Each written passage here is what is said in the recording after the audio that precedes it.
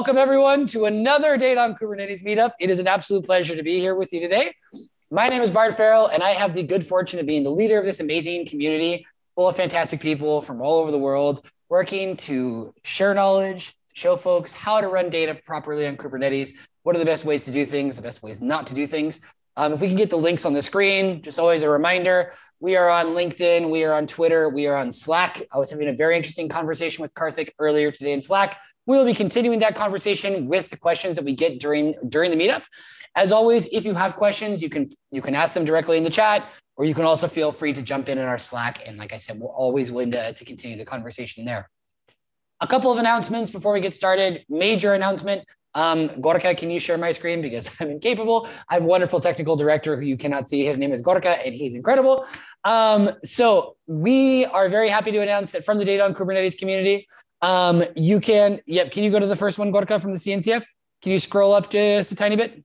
Very, very good. As you can see, we have the Data on Kubernetes Day, all right, Data on Kubernetes Community Day, which is being hosted by the CNCF. Very happy to be involved more directly with the CNCF. Karthik knows a lot about the CNCF as well too, because Litmus Chaos is a sandbox project in the CNCF. So we'll definitely be hearing a little bit about that later. You were just mentioning some things about KubeCon in 2018. Oh, do we all miss events in person? But for the time being, on May 3rd, we will be having a co-located event in KubeCon, Cloud Native Con, EU 2021. It is totally free to sign up. You can either sign up through the KubeCon registration if you're already signed up for KubeCon. If you are not, you can contact us directly. We will get you on a waiting list. There will be access for everybody. Everybody who wants to attend can attend. Gorka, can you go to the other webpage? If you go to our webpage, dok.community, you can see the provisional schedule and lineup, right? With the different speakers that we're going to be having. So far, I got speakers from KubeSphere, from DataStax, from Maya Data, from Flipkart. We've got end user talks. We're going to have a bunch of different stuff going on. It's going to be a very, very packed day. So lots of things happening there. We still have a call for papers open for end user talks. So if you have an end user talk that you'd like to give, just you can get either information on the website or you can just contact me directly, right? So like I said, as you can see in the schedule, there are still some gaps for end user talks. So we'd like to get some more folks out there that can give those real use cases of where we see data on Kubernetes on the ground, right? So that being said, like I said, those are our major announcements. As always, you can check out our meetup page. We've got tons of meetups planned for the next few weeks. I have to say that personally, this is going to be my first chaos engineering meetup to be participating in, leading, we could say. We can stop sharing my screen, Gorka, if you don't mind. Thank you. So very happy to be introducing Karthik. Karthik is no stranger to chaos engineering. As I was saying earlier before we got started, I think it's pretty much impossible to talk about chaos engineering, not talk about Netflix. We're going to be talking about a lot of other things as well, of course. But Karthik has been working with chaos engineering, you were saying, for at least last few years. But Karthik, before we get started, can we just find out a little bit about you and find out a little bit about, how you got in this world of chaos engineering and what are the things we can expect to hear about today? Awesome. Thanks, Bert, for giving me this opportunity to present at the DOKC meetup today. So hi, everyone. I'm Karthik. I work for an organization called Chaos Native, which was spun off from Maya Data recently. I also maintain the open source project called Litmus Chaos, which is a cloud native chaos engineering project. It's a sandbox project in CNCF. And like Bert mentioned, I've been doing chaos engineering for the past 3-4 years now. It's been an amazing journey. We started this Litmus project because we wanted to do chaos testing for OpenEBS, which is another sandbox project around containerized storage. And over a period of time, we thought it's going to be useful for a lot of other folks, stateful or stateless, different kinds of applications. And we made it more generic, and it's now evolved into its own project with a separate roadmap. And today we'll talk about what is cloud native chaos engineering. What is this prefix called cloud native to chaos engineering? I think chaos engineering has been around for quite some time. Like Bert mentioned, Netflix really coined that term. It's been around for more than a decade, I think now or so. And a lot of people have been practicing it, but there has been an increase in adoption of chaos engineering practices over the last few years, especially with the onset of the cloud native paradigm and Kubernetes. So we'll talk about what is cloud native chaos engineering and how Litmus enables you to do that. We'll do a couple of quick demos, both on stateful applications where data is involved, just to show what kind of hypothesis you can build around your experiments, how you can use Litmus to do those, inject those faults, and what you can basically do with it. That's the agenda for today. And I'm happy to take questions and just discuss anything chaos around. Perfect. Well, that being said, I think we can jump right in. Karthik, go for it. And just a reminder to everyone in the audience, if you have questions, put them in the chat, or if not, feel free to jump in our Slack. If we don't get to the questions in the hour that we have for today, we can definitely continue the conversation later. I have to say that Karthik is very quick at answering questions, gives very nice full answers, so don't be afraid to ask. But if you want to go ahead and share your screen, go for it. Yep. Let me share my screen. Okay. I hope the screen is visible. Yes. Great. So this is the agenda. We'll just talk about chaos engineering for a second, and then delve into what's cloud native chaos engineering.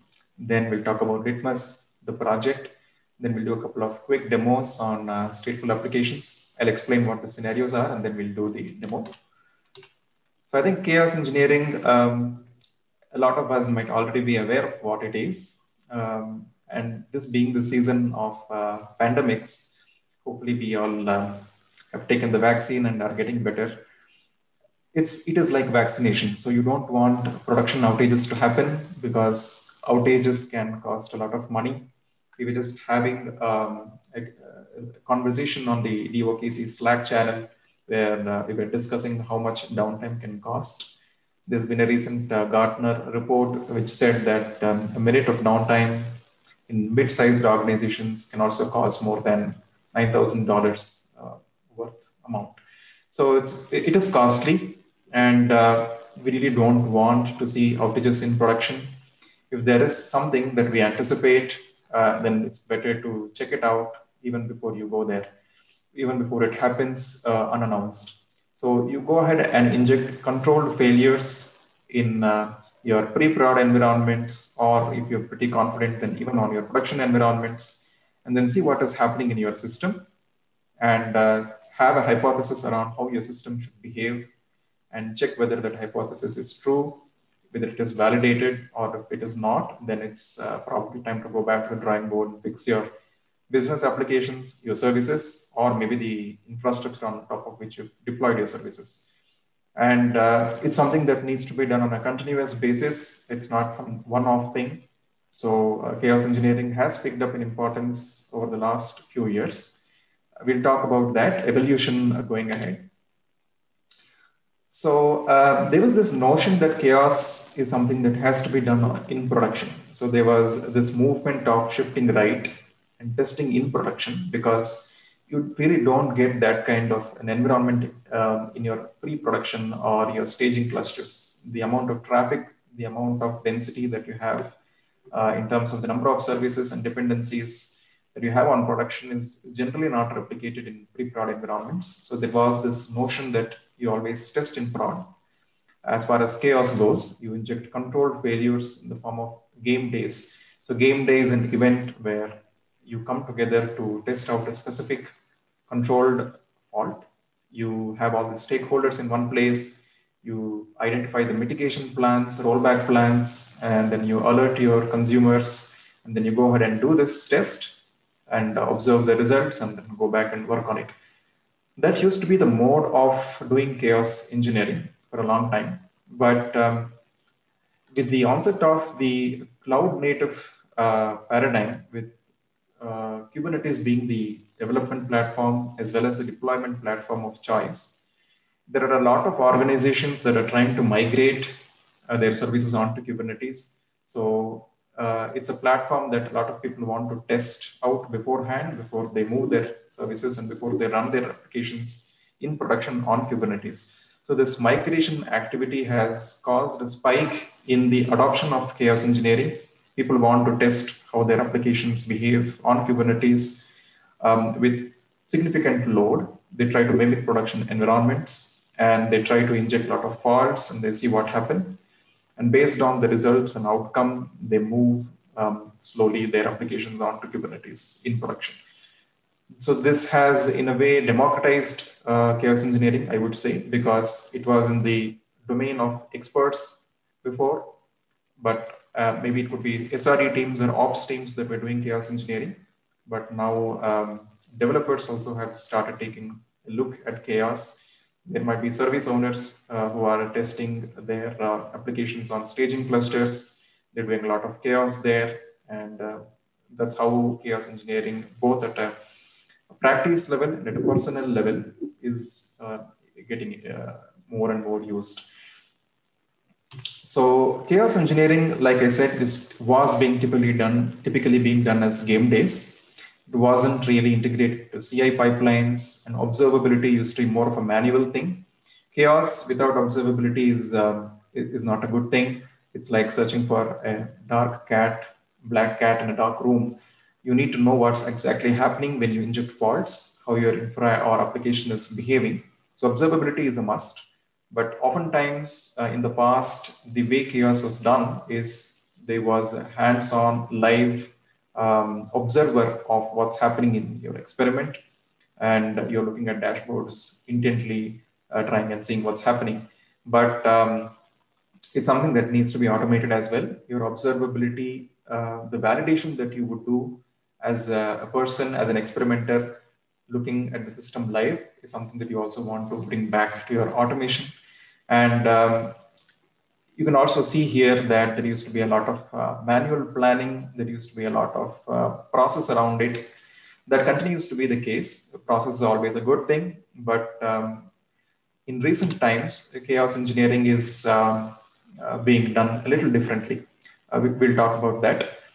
Before we come to how it's being done in the recent times, and that is what we call cloud native chaos engineering. This is a diagram that shows you how Kubernetes has crossed the chasm. A lot of folks are picking it up. It's crossed the early majority, whereas chaos engineering is still there. It's still with the early adopters. It's not become mainstream, despite the fact that it is seeing a lot of increased adoption.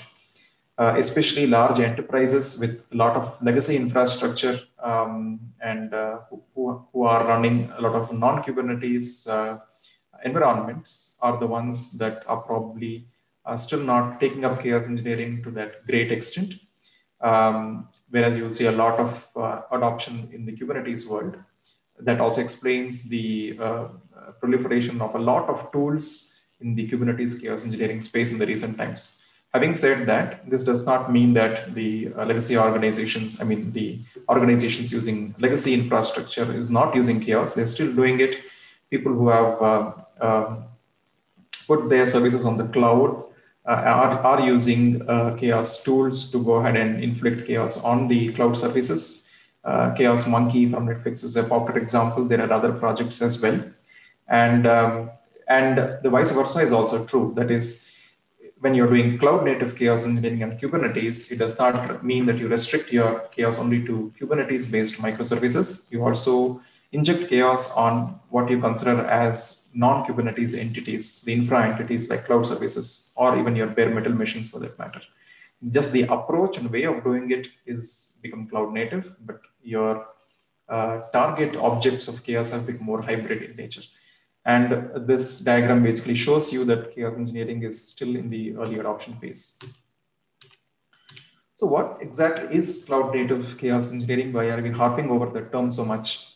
So this is a subcategory within chaos engineering that a few of us from Maya Data and now Chaos Native helped coin. And the CNCF also published a blog that carried this message of what is cloud native chaos engineering. I'll share that blog probably at the end of this webinar.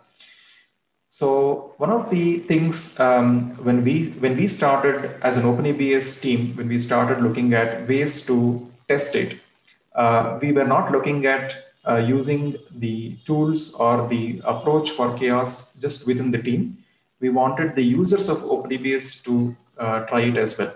So if you are a user of the OpenEBS platform, you run your chaos in your own environments with OpenEBS in it to see how it performs. So we just wanted that validation to be extended to the user as well.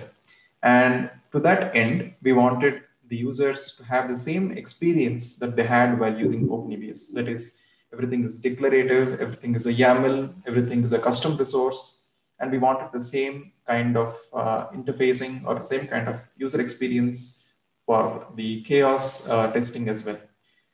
And until then, at that point, we really didn't find tools which serve that purpose. So we came up with Litmus, and we tried to build it around some principles that you see on this slide. We wanted to make it open source. Of course, that's a no-brainer because a lot of folks in the community writing different kinds of applications have different ideas of chaos. So it's possible to create a rich repository of experiments only when it is coming from the community, and it needs to be a collaborative effort. So we made it open source. And we also wanted people to be able to extend the framework to orchestrate the chaos experiments that they might have already built. They might have built some custom failure testing scripts. And we wanted the framework for chaos testing that we were writing to also be able to run those tests and not just the native experiments that were built in the new framework. We call it the bring your own chaos model, the BYOC model of running chaos. And for that, we wanted to have some open APIs. We wanted to have a common way of defining your chaos intent and then running it. And we felt that there's no better way than Kubernetes CRDs. The CRDs themselves are APIs. So we created some standards around how you can express chaos intent in YAMLs as Kubernetes custom resources, and wrote up some operators to do the task that you want defined in the custom resources. So that's about the open API and lifecycle management of chaos resources on your cluster. And observability was another thing. When you're doing chaos experiments live and you're looking at dashboards, that's great. But you also want to be able to factor in what's happened in your system. When you're doing chaos experiments, you always have an idea of the steady state of your system, and then the deviation that you expect in that steady state when you inject some faults. You want to be able to observe and record that data for use. So how do you do observability in chaos experimentation? So we wanted to create some standards around that, and we also wanted to create some hooks for that. Not only should you be able to receive observability information from your ecosystem and factor that in for hypothesis validation, but you should also be generating some observability metrics yourself. You should be able to generate some metrics or logs or alerts or any other observability artifact for people to consume from the framework itself. So it works both ways, what you generate versus what you consume for the experimentation itself. So we wanted to do something around observability, and GitOps is another popular concept in the cloud native world. So everything is Git control, everything is run via GitOps controllers. Your applications are upgraded via Flux or Argo CD or Keel, etc. We wanted to tie in chaos to the GitOps flow. So let's say you're upgrading your application on your cluster. You want to do some sanity checks. You want to inject some chaos and do some failures and see if the new version of your app, the upgraded app, is really resilient. So we tied Litmus or we tied some experiments to the GitOps flow. So we have some microservices that track updates to an application as caused by some of these GitOps controllers, and it notifies the control plane to launch experiments on the upgraded app to see how the resiliency is. So these are some of the principles that we believe were created because of the cloud native way of the world, and Litmus just got created from there. The project itself is in CNCF Sandbox today, and we've applied for incubation, and we're awaiting SIG and TOC reviews. We have a good number of maintainers, some folks from the Chaos Native org, we have folks from Intuit, Amazon, and contributions pouring in from Red Hat, Ericsson, etc. We have some call home metrics that have shown us that there have been more than 200,000 experiment runs and a lot of installations of the Chaos operator. And the adoption is growing day by day, which shows in turn the increase in the demand for chaos engineering and how people are looking at it. So that's about chaos engineering, what is cloud native chaos engineering, how we defined it, and then a snapshot of the Litmus project. I'll talk about the Litmus components, how it works under the hood a little bit before diving onto the demo. So it comprises a Helm chart. You could install the Litmus control plane using a Helm chart, or you have a Kubernetes kubectl manifest, a YAML file that you can use. You have a public chaos hub. The chaos hub is like an open marketplace for chaos. This is where we request developers to pick experiments from or contribute experiments into. And you can see the experiments are categorized under some sections. The generic chaos experiments are most of the Kubernetes faults are listed here.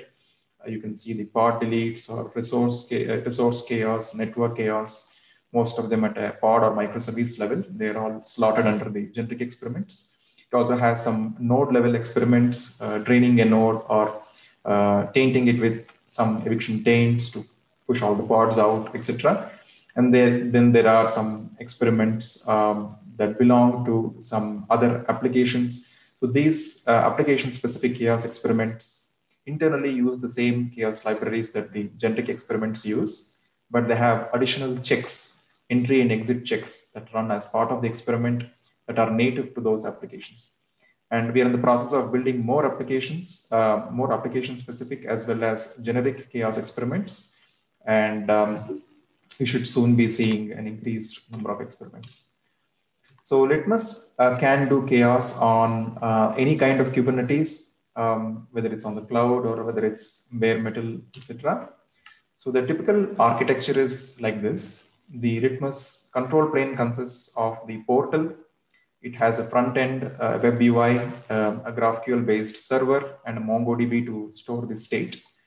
And this can execute chaos on different clusters, the same cluster where the portal is installed, or other clusters that are added as chaos targets to the portal. So there will be some agents that get created on these targets. And the unit of execution of chaos experiments in these clusters is using what we call chaos workflow. I'll show you that in a bit. It is a play on Argo workflow and Litmus. I'll explain what that is in a bit. So you can do chaos on other clusters as well. And your chaos can be against Kubernetes microservices, your pods and your deployments, daemon sets, stateful sets, or it can be against some of the cloud services. That's the infrastructure on top of which you've created your cluster. It could be killing of an EC2 instance or detaching an EBS disk or a GPD disk or taking down an Azure instance, etc. So the portal serves as a cross cloud control plane. And we have some event exporters and metrics exporters that run along with your Litmus agents. And they expose some information around your experiments. As you do your chaos, it gives you a lot of information around what's happening through metrics. So I talked about chaos workflow being a play between chaos experiments and Argo workflows. We call them chaos workflows. So we chose this to be the unit of execution of chaos because we had this request from the community that said, doing experiments is fine, but I want to string together multiple faults in some order, maybe in some sequence or maybe in parallel, or I want to do chaos injection, fault injection, along with some benchmark load that I'm running against my application at the same time to simulate real world conditions. So we felt Argo workflows are a very good way to achieve this kind of ordering and sequencing. So you could embed the chaos resources or manifests into an Argo workflow. And then we use some images within this workflow that understand the Litmus API. And they are used to consolidate the status and results, and they influence the success of a workflow. So that's what we call chaos workflows. And on your clusters, when your workflows are executed, we create some chaos specific resources. So these are the resources that Litmus initially built, which we call as the chaos custom resources. So these are the custom resources. There's a chaos experiment, which is something that you can pull from the chaos hub. It is a static template like CR, and it is pre-built. And you have one chaos experiment CR corresponding to one fault. So you have a pod delete chaos experiment, you have a pod network loss chaos experiment, you have a disk fill chaos experiment, etc. So it contains a granular definition of your chaos intent and about exactly what are the artifacts associated with it, what image runs this experiment, what are necessary permissions to run the experiment, etc. Chaos engine is user defined, and this is the main one a user interacts with. And this is also the one that a user would really be influencing when he or she constructs the workflows. And this is the one that binds an application instance on your cluster with a specific chaos experiment and also defines a lot of run characteristics. So it's called the how. Then there's a runtime chaos resource that gets created called chaos result, which holds information about the state of your experiment and the verdict of your experiment and the results of the individual steady state checks that you burned into the experiment. I'll show you how this looks. And there's also a few auxiliary CRs around repeating your experiments with a scheduling schema, etc. So on your cluster, typically this is what happens. Your workflow has an embedded chaos engine that gets launched, and the chaos operator watches for this and creates some jobs. So the Litmus chaos experiments run as Kubernetes jobs. So when these jobs run, they inject the chaos on the chaos target. It could be a microservice on the cluster, or it could be a cloud service, and it generates a chaos result depending upon how the experiment went. And you have the exporters exposing the right metrics when you do this. So this is how your experiment actually runs. And there are different kinds of experiments. I showed you the Chaos Hub with its categorization. These are the different experiments, and more experiments are coming.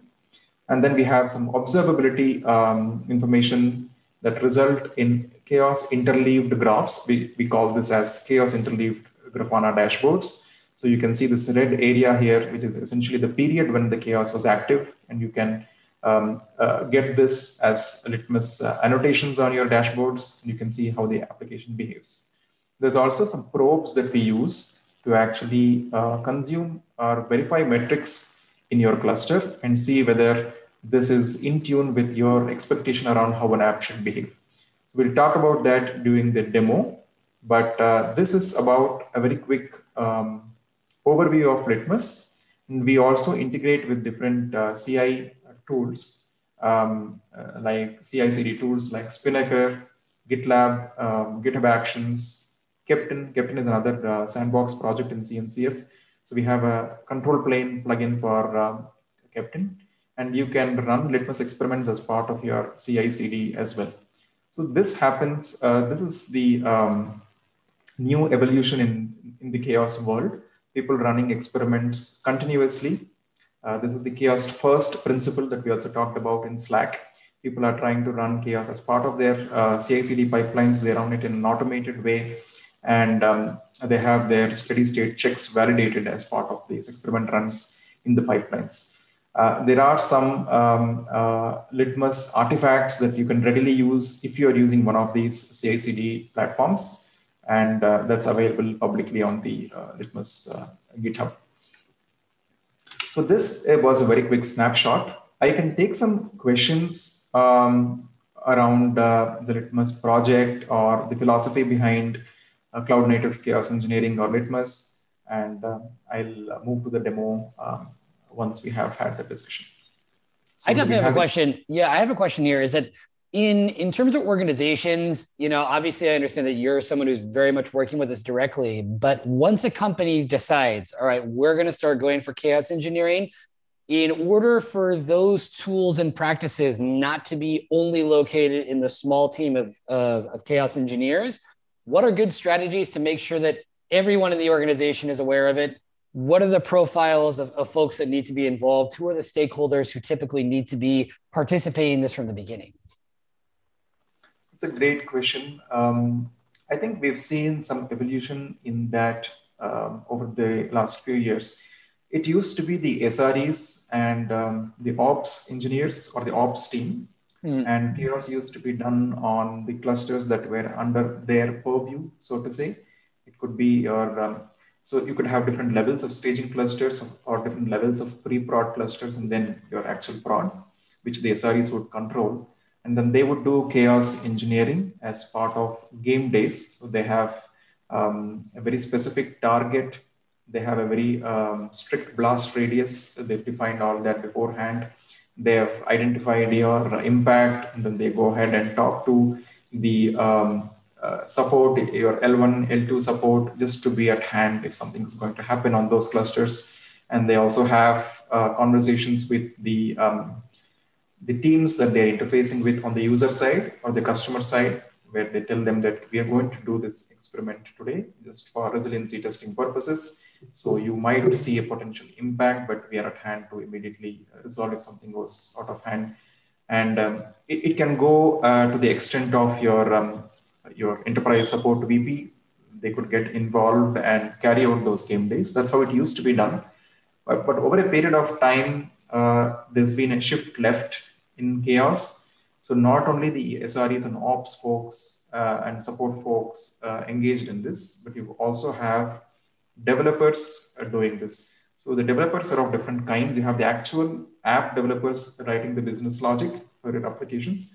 And you have the DevOps engineers who are actually taking care of your pipelines, your build infrastructure, your dev clusters, etc. So these folks are also getting involved today because chaos engineering is becoming more ubiquitous. It's being done in different phases of your development pipelines. In fact, there have been some cases where the application developers do it as part of dev test on their local clusters. The experiments might not be of the same range or blast radius or impact as you would do them on a large scale cluster, but they're still engaging in some kind of failure testing in their own environments. And we have integrated with a project called Octeto, which has, I think Ramiro has been on the DOKC. Yes, Ramiro has been, and Ramiro will be back. So anyway, yes, we know Octeto very well. Yep. So we do have some users in the Octeto platform that have a single-click deployment of Litmus, and they use it to test the applications that they are testing using the Octeto platform. So it's becoming more democratic. Like I said, everyone from the developers to the SREs are using it, with all the DevOps folks and build and release engineers getting into the act. And it has been traditionally a much loved thing for QA folks. So people actually use these tools for doing a lot of freestyle manual exploratory testing, where they inject some chaos. So QA teams are also looking at chaos. So these are the folks who are actually doing it. Okay, good. And then we have a question. You mentioned that it's a common use case to inject chaos into hybrid infrastructure, both Kubernetes clusters and bare metal nodes. I didn't understand how Litmus Chaos works on the bare metal cases, since it can't have chaos operator or CRDs for those. It's a great question, Shivansh. So like I mentioned here, your chaos portal can be on Kubernetes, but the targets that it's going to do chaos on, or the subjects of your chaos, can still be other services. It could be a bare metal machine or cloud services. This is something that's evolving and developing. So when you create a CR, you could actually specify what is the action or the chaos step that you're going to do. Let's say you're going to do a node restart, and I want to go ahead and just run a shutdown command on a Linux box. That should work even on a bare metal system. Or you could be doing something on your VMs. If you have an ESX environment, VMware machines, then you actually make use of the vSphere API, vCenter API, to go ahead and kill those VMs or detach the data stores, etc. That is something you can define in an experiment. So the Litmus Chaos experiment is structured in a way that allows you to define what you want to do. For example, let me just take a look at the node restart experiment. So if you look at the chaos experiment definition for this particular case, it actually tells you that I'm going to do a restart, and the experiment here is actually going and doing a shutdown command or a power off command. And the business logic for that is going to run out of an image like this. And you need to be providing some information for you to be able to do those commands. Like you need to be providing your SSH details, and you should have the permission to be able to go ahead and run that command on your nodes. So you can launch some pod on the node that you want killed, and then you could mount the right directories, run that pod with the right capabilities, and then go and execute that shell command. So this is a very, very basic way of doing chaos on bare metal. There may be more nuanced ways of making use of IPMI APIs or the VM APIs, etc., for you to be able to act on bare metal. And similar story goes for the cloud as well.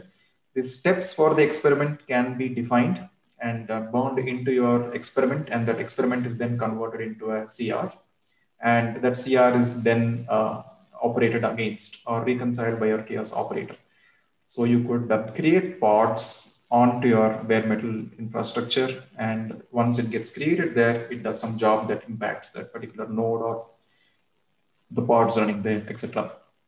I hope that answers your question. Shivansh, are you satisfied? I hope so. I think it was a good answer. All right. Anyway, keep going. Good. Yes, he's happy. Very good. Awesome.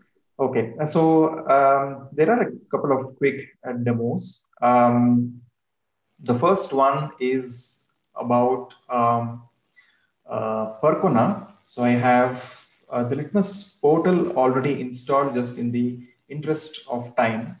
And the installation step is pretty simple. I have a Helm chart that is installed the portal, and I have a Chaos target, which is the same cluster where I have the portal installed. So it's called as a self cluster.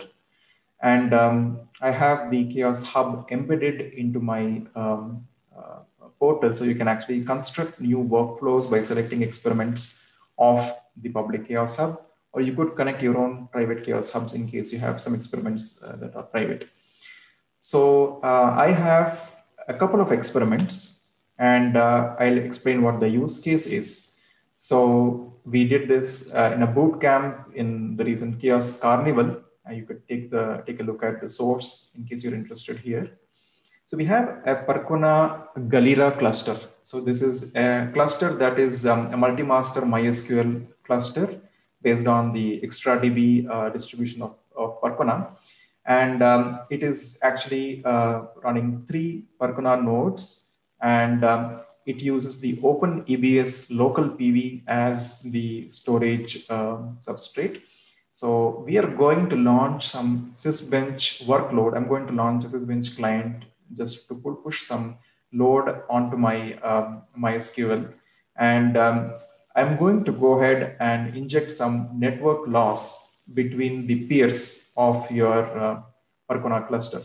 So I'm going to have the Percona pod 1 be distanced from, or lose the network or stop the communication of the Percona pod 1 with pod 0 and pod 2, its peers. And we'll see what happens when we do that. There is a particular parameter in Percona called EBS suspect timeout, which actually has a timeout of 5 seconds if one of your nodes peers is going to be inaccessible for more than that period. It actually pushes it out of your cluster. And then you'll have to reconnect into your cluster. Data has to be redistributed, not exactly redistributed, but you will be able to take writes, and you will be able to sync with the rest of the peers after you ensure that you join back the cluster. We will run this in 2 cases, once with 3 seconds, where one of the peer Percona pods is just going to go off. There's going to be a transient failure, is going to come back. The IO is going to continue seamlessly. There's going to be no removal of that peer from your Percona cluster. And then another case where we have a longer timeout, there's going to be a loss of access to that peer for nearly around 20 seconds. And it's actually going to remove that node. The quorum is going to get reestablished. And then you have the node coming back and joining and then resyncing. So we will see this happen. And this is important. We're talking about DOKC today and data on Kubernetes. A lot of stateful applications there are a lot of apprehensions around running stateful applications on Kubernetes, but slowly that is going away. There are a lot of good solutions that you can use, like OpenEBS and a lot of other platforms, a lot of other storage solutions that you can use. And you could use chaos engineering as a means to test what's happening when you create some loss on your application side, or maybe inject some loss on the OpenEBS side to see whether it's resilient, to see whether your data is intact, whether your application is going to be sane. You want to know how quickly you are able to notify a user about a possible issue, how much time you take to fix something if at all things went bad. All this can be identified by doing chaos experiments. They're pretty useful for stateful applications. So this is the hypothesis we have. With 3 seconds, I just expect my data to go on. With 20 seconds, the peer is going to go out and then rejoin the cluster. And I want to see my client, this is Finch client, continue its IO without really timing out or breaking. So I have a Kubernetes cluster. This is EKS. I have the Percona that you can actually see here. I have it running on the default namespace. The XtraDB cluster is available here. I hope my screen is visible and the font size is good enough. So you can see these pods that are running. Now I've just created a DB here. I'm just going to run an OLTP workload. So it's going to launch some traffic, right? And I'm going to go and use the Litmus portal to run a custom workflow to inject the pod network loss. And I'm going to select the self cluster. I'm going to create my own workflow, which I have already on my workspace. I'm just going to upload a file. So I have the workflow for doing the 3 seconds loss of network. So if you look at this workflow carefully, it has the installation of the experiment artifact as the first step. And as a second step, it creates the chaos engine. And if you look at the chaos engine, you can see that I have specified the duration of chaos. I have specified the type of network loss. So I'm going to cause a 100% packet loss. I'm doing it on a cluster which has a Docker runtime. So I've specified some details around the runtime. And I have targeted one of these pods. Cluster 1 PXE1 is the pod. And I have provided the IPs. I can even provide the host names of the other 2 peer pods of the Percona Aguilera cluster. And let me go ahead and run this. So I have the option of selecting the criticality or weightage for this experiment in this workflow. So often workflows are run with multiple experiments, so you can give the weightage according to your need. I have only one experiment, so I've given all the points to that. And I'm just going to schedule it once and schedule it now. And let me start the experiment. So you can actually see the experiment gets started. There is a workflow visualization graph that you can see here. It is going to tell you what step the workflow is currently performing. And I have installed the dependency, the experiment artifact. Now the chaos engine is getting created. You will see that here on the Litmus namespace, you will have more pods that get created, signifying that the experiment is in progress. And if you take a look at the logs of this bench, you will see that there was a minor blip here.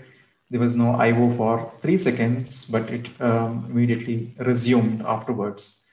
Right, and this is what you can actually see on Grafana as well. So I have a Grafana dashboard. This is the PMM dashboard that I'm using, and I've just instrumented with the Litmus chaos annotations. You can see this. The cluster size remains the same, so there is no ring deformation or quorum reestablishment here, and the IO just went down for some time, and then it is continuing here.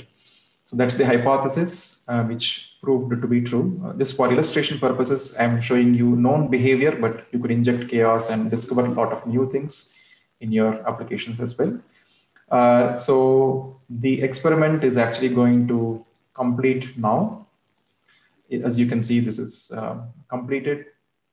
You can get the logs of the experiment, and you can see the chaos result here. Chaos result is the resource that tells you what happened.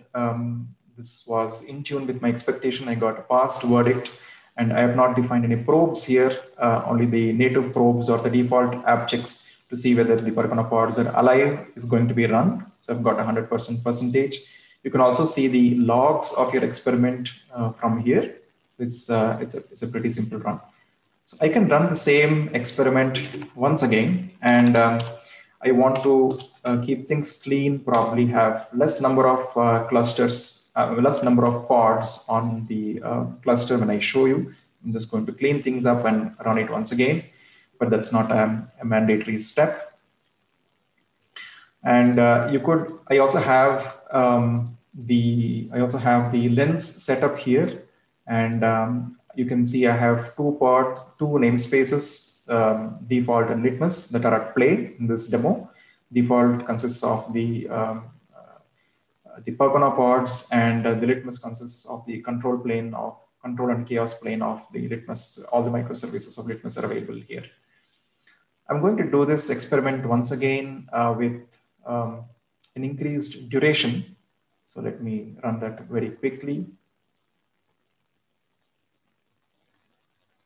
I'm going to create my own workflow. This time I'm going to select another one which essentially has a higher duration for the loss. So you can take a look at this. I have a duration that's longer. It's say 60 seconds chaos duration, and I have the same 100% packet loss. And yep, this was the duration. Let me increase it. So you can override ENVs that you have set in the experiment. On an instance basis, the chaos engine overrides what you set inside the chaos experiment CR. So I'm going to run it for 20 seconds. And this time I'm going to do it on the same pod with the same destination. So let me go ahead with this.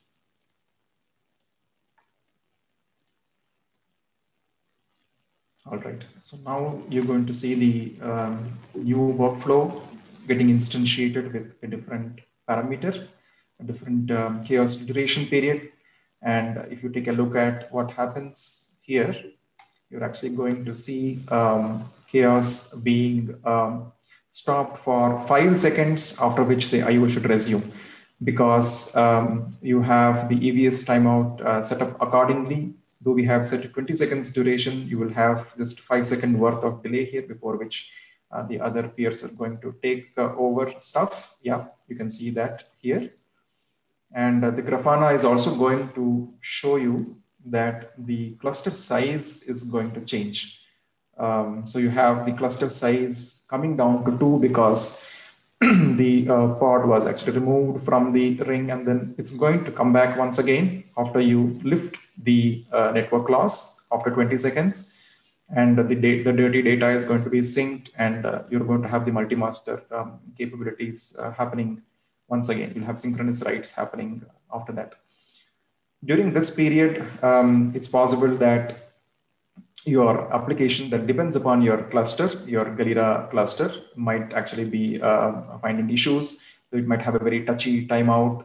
So you might want to be testing those things, how your end application is behaving to these kind of chaos. This was about a very quick demo on Percona. And the other use case was on Kafka, which is again a stateful application. So the use case in this scenario is something like this. Let me explain that. So I have a Kafka stateful set with multiple brokers. I have 3 brokers here, and I want to check if the message timeout that I have set for my message queue is good enough. So the Kafka here is using the EBS storage. It's using the native AWS EBS storage. And I have created, or I am going to create as part of the experiment, some test load. So this load is going to be run as a pod. So I'm going to run a simple message stream with just a hello string and a timestamp. I'm going to have one producer and one consumer container as part of this pod. And the consumer is going to be configured with a message timeout, which I believe is good enough for this particular cluster and the environment I'm using in this cluster, the CNI plugins and the storage, etc. The message stream is going to have just one topic and one partition for the topic. And we are going to replicate that partition across the different brokers. And we are going to identify the leader partition, the partition leader for this particular partition. We're going to identify which of these brokers happens to be the partition leader. We're going to kill it. We're going to do a pod delete experiment. And this broker is going to go down and it's going to trigger a failover. The other broker is going to take up partition leadership duties. And the broker that gets killed might just be a partition leader, or it could be the controller broker as well, the one that's orchestrating these failovers. So you could have a longer time for failovers to happen. And I want to see whether my message queue goes on unbroken or whether it times out, whether my message timeout that I've set to the consumer is good enough or no. So these are the things I'm hypothesizing about. So that is the next demo that I'm going to show. And I've got a standard JMX based Kafka exporter here, a Kafka dashboard here. I've got the JMX exporter, and this is showing you the broker count. It is showing you what are the messages at this point, etc., whether there are any under-replicated partitions, so on and so forth. So let me go ahead and run that workflow and see. We'll see what happens. So let me select the cluster. I'm going to follow the same process. I'm going to upload my own workflow. And I'm going to select a different workflow here. I call it the CNCF meetup.yaml. And you can see the workflow here. It has some slightly different attributes. So you can see that I'm targeting the Kafka stateful set. This is the application information, the information of the application that I want to target. This is how you specify blast radius. And then I map this application against the Kafka broker pod failure experiment. And I have provided all the details of the Kafka service in order to do service discovery and do health checks. And I have a message timeout of 60 seconds for this case. So these are the properties with which I'm running this experiment. But more interestingly, you'll also see these probes. So I have some Prometheus probes here. So this is a way for me to define what is my hypothesis against the steady state. I don't want to have under-replicated partitions at the beginning and end of the experiment, something that I am trying to achieve by setting the mode of these probes as edge. Edge indicates the beginning and the end of chaos. And I'm going to see that there should be no under-replicated partitions. I should leave all the brokers in sane state, and I should have a clean setup before I begin and after I end the experiment. But we will have some under-replicated partitions in between while we actually do the chaos, because we're taking one of the brokers down. But I should not have any offline partitions. I should not have data unavailability. So I'm checking this using another Prometheus metric called offline partition count. And I'm checking it continuously throughout the experiment, the beginning, through the chaos period, and after.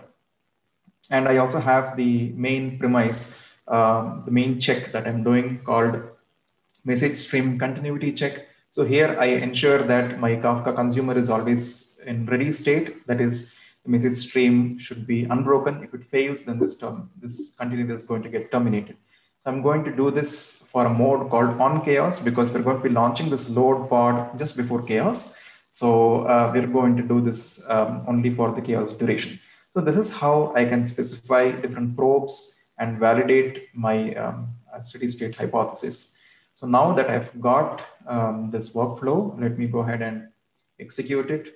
And this is also something that I'm going to execute just once right now. And this will trigger the experiment. Same procedure here. It's going to pull the experiment from the Chaos Hub and install it. And then it's going to create the Chaos engine to trigger the chaos. You can see that happening in the Kafka namespace. So let me unselect default and select only Kafka. So one of these Kafka broker pods is going to go down shortly. So you will see new pods coming up in the Litmus namespace. You're going to have a Kafka broker pod failure pod that's going to come up. Let me show that on the terminal as well.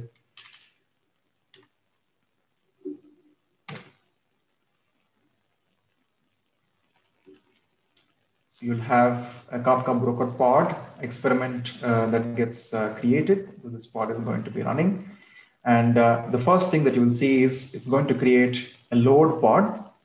We call it as the Kafka liveness pod. So that's the one containing the producer and consumer containers. And that's the one that carries out your message queue. And once that is launched, yeah, this is the one. And once this is launched, you're actually going to identify the partition leader, and then we're going to kill one of these Kafka broker pods. So you can actually see the Kafka consumer logs at this point. You will see the message queue here. Yeah, this is the string and this is the timestamp. It's a very simple one. And it's actually going to kill one of these Kafka brokers. In this case, it happens to be Kafka 1. You can see the pending state here. So that is the broker that's actually going down. And you can see the action on Grafana as well. So let me just show that here. The Kafka cluster summary is actually showing you that one of these broker pods is going down. This is just refreshing. That's mostly due to my slow internet. So that should show you soon. I'll probably bring that up when it comes up. You can see this pod is actually going to go down and then come up. It has a readiness probe defined, and it's going to take some time before it actually becomes active. There's an init delay seconds of around 60 seconds here. In that period, you can see the message queue is still continuing unbroken because the other pods have actually taken over. So this is a check against Kafka. And if you had a different storage provider, or if you had a different network plugin, probably the message timeout would need to have been tuned accordingly. And you will see the chaos workflows. Yeah, you can see that here. One of these brokers is gone down and it's going to come up soon.